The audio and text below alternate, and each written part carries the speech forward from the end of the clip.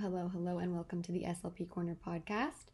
So I recorded my entire podcast, and then at the beginning, there was unfortunately some audio issues with the first few minutes, so I'm just recording the first few minutes of what I was talking about. This topic is on 6 ways to develop speech and language at home with using only a box.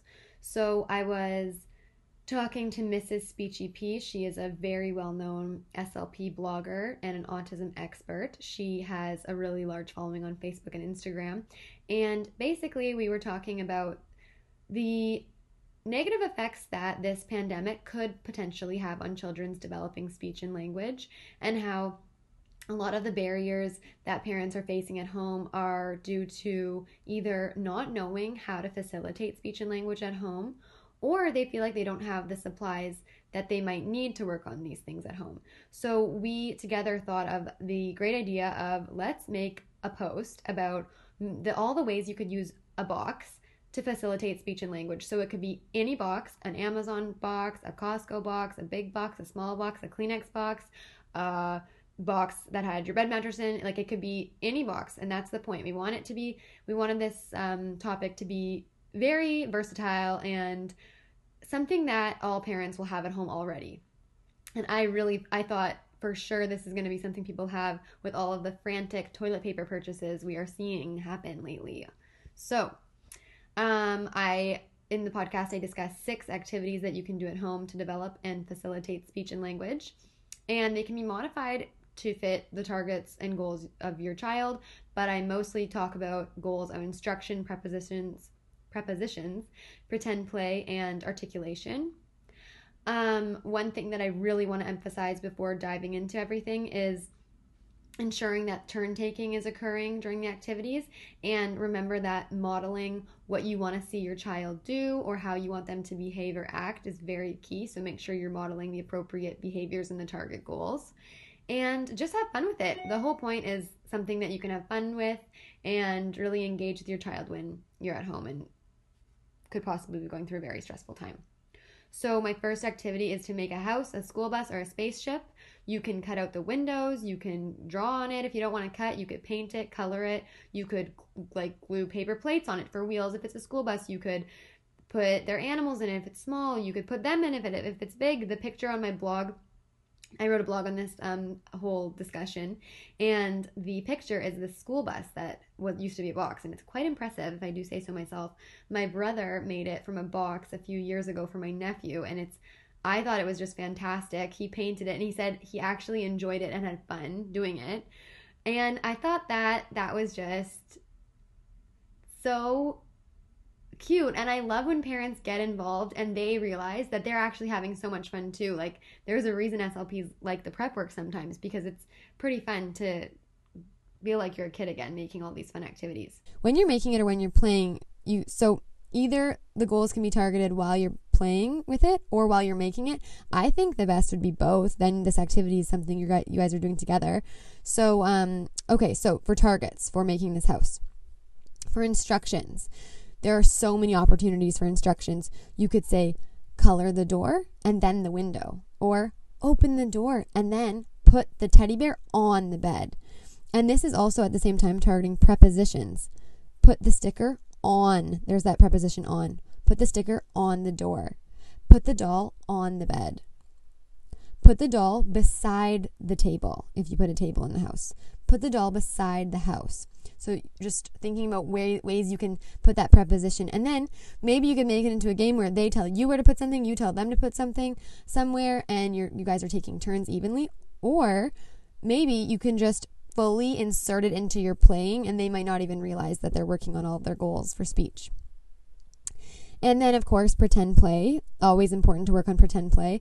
I really emphasize the importance of pretend play, because this is where generalization occurs. So this pretend play is where kids have the opportunity to generalize a goal into a new environment, into a whole new world. So it's really good to see if they're taking those goals into pretend play more spontaneously. So for pretend play, you could say, let's get our stuffed animals and show them their new house after you finish making it. Or you could say, should we make them a dinner or should we clean our house up first? It's so messy. So or if your child's more creative and they're really excited, maybe you could just let them take the lead. Like, what should we do now? And just see what they come up with. So for my second activity, I think a lot of little kids would absolutely love this. I really like to do things like this because it shocks kids. They're not prepared. Is do things where it's almost unexpected. So my activity idea is destroy the box. So I think that this would just really engage them because they're just going to think this is like the silliest thing that they've ever done. So take turns ripping, tearing the box apart. I think this is so good because it's a low risk and contained way of letting them get all those wiggles out at home, like especially if they're at home and maybe they're indoors a lot, if the weather's bad and they're just contained and they're getting all of that energy released by destroying this box, then I think that's great. And at the same time, you can work on their target goals. So for instructions, you could say, rip the top of the box off and pass it to me. Or stomp on the box and then kick it. So you could think of various instructions you could say, or for prepositions, you could say, put that piece on the chair. Or put that, if you're ripping up pieces, put that piece in the garbage. Or I want that piece beside me. So you're targeting various prepositions like on, in, beside. And then for pretend play, there are a million things you could do with this. You could say, let's pretend this is a secret chest and we have to open it to get out the magic jewels. Or you could say, oh, I think this is my lunchbox. What's inside it? So there's just lots of things. And once again, I always encourage you, if you think your child could come up with the idea all by themselves, then by all means, let them come up with it. But it is nice to every now and then kind of show them that you have an idea too. This is really important for perspective taking for children with autism, and also just for kids who are maybe learning to share and they're learning to understand things like theory of mind, which isn't fully developed till around the age of 4. So it's important to remind them, like, I have thoughts, ideas, and feelings too, and they're on my schedule sometimes. They're not always on your schedule. So my third activity is Simon Says. And I think Simon Says could be really fun with box decorating. So for this, you can just play Simon Says while you're decorating with various fun things like markers, paint, stickers, glitter. And I think this one would be really perfect for articulation. So working on a target sound. So if you know your child's working on S, there's so many things you could do. There's things you could do with a lot of sounds. You just need to manipulate the situation to make sure that those target words are involved. But for S, because I know this is a common sound kids work on, is, well, first of all, Simon Says, so that right there. If you're talking about colors, it could be silver. If you're talking about numbers, 6, 7, slow, stop, see, so, sticker, sparkles.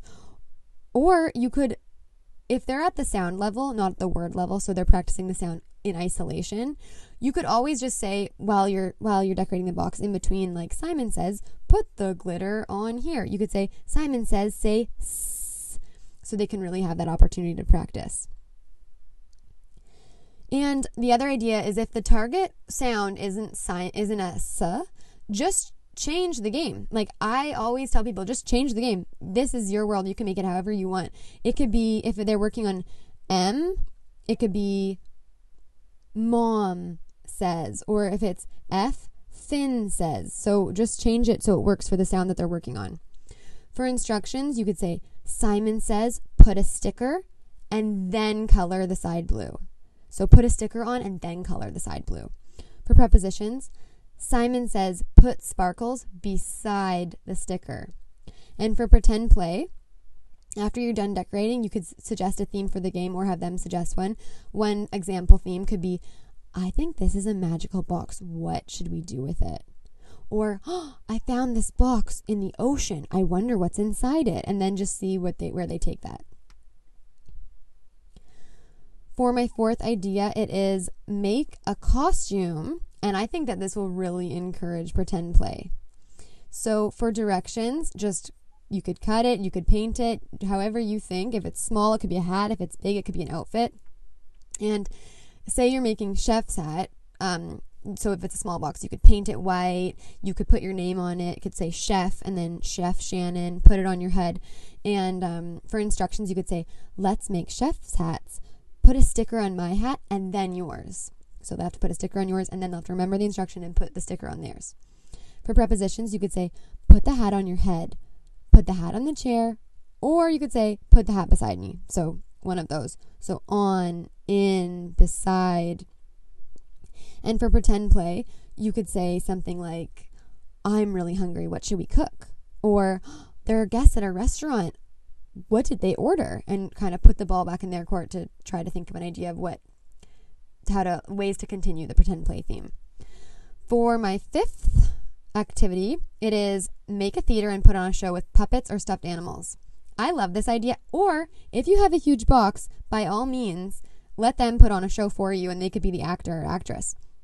But I think usually people probably have smaller boxes. So you could either flip the box upside down and the bottom of the box is it's the stage.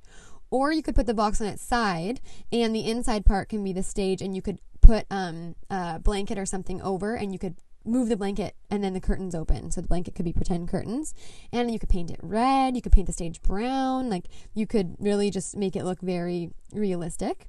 For targets of instructions, you could say, put your puppet on the stage and say hi. Or prepositions, put your puppet beside my puppet. For pretend play, you could say, for pretend play, you could make up a show and have the puppets act it out. So if you're stuck for ideas, or your child doesn't have any ideas that they want to do, you could use their favorite book or TV show and they could act out something that they've already seen as like a beginning way to have them feel successful in their idea and also show them how fun it can be. And of course, if you don't have puppets, or you don't have, say you don't have things that are working for you for your stage, just use your fingers and draw faces on them. That would be really fun. You could color them different colors. And once again, drawing on your hands we usually don't do that, so I think that would be really engaging for kids because it's just silly and unexpected. Okay, my last one is create an obstacle course. I love obstacle courses. I do them all the time for instructions and prepositions in therapy. I just think that they are so silly, so fun, and they get the wiggles out with little boys especially. I find that an hour-long therapy session is a very long time if you're doing a lot of table time. It's so important to throw in some body exercises. So I feel like an obstacle course is just the perfect way to kind of get the wiggles out and get them moving. So for directions, on how to do it, literally just put household objects or boxes in various places and make up your own obstacle course. So you could have one chair, a couple boxes, you could have a bowl, you could have a backpack, anything that's around the house that you want to use, maybe a couch cushion. And then for instructions, you could say, jump 2 times and then run around the box. Or prepositions, put the box on the chair. And then you could tell them because instructions are very much a part of this. So then you could say, and then spin around once and run around the course. So it's still part of it, but those prepositions are thrown in there. And then for pretend play, this one could be really fun. You could say, pretend you're in the Olympics and it's a real race, or it's a real obstacle course, and I'm going to judge you and give you a number 1 to 5. And let's see how fast you can do it. Maybe you could time them. You could say, it's a race. How fast can you do it? Or I have to see how well you do it and I'm going to judge it. So that could be really fun. And then make sure that you're doing it too. And they can give you the instructions. So they feel like they're having a little bit of power back, and they feel like it's like a reciprocal, it's a reciprocal activity that you're engaging in. So Mrs. Speechy P will be posting some infographics soon on her Instagram of this. I'm really excited to see. And yeah, stay tuned for my next post, my next podcast that'll be coming out next Monday.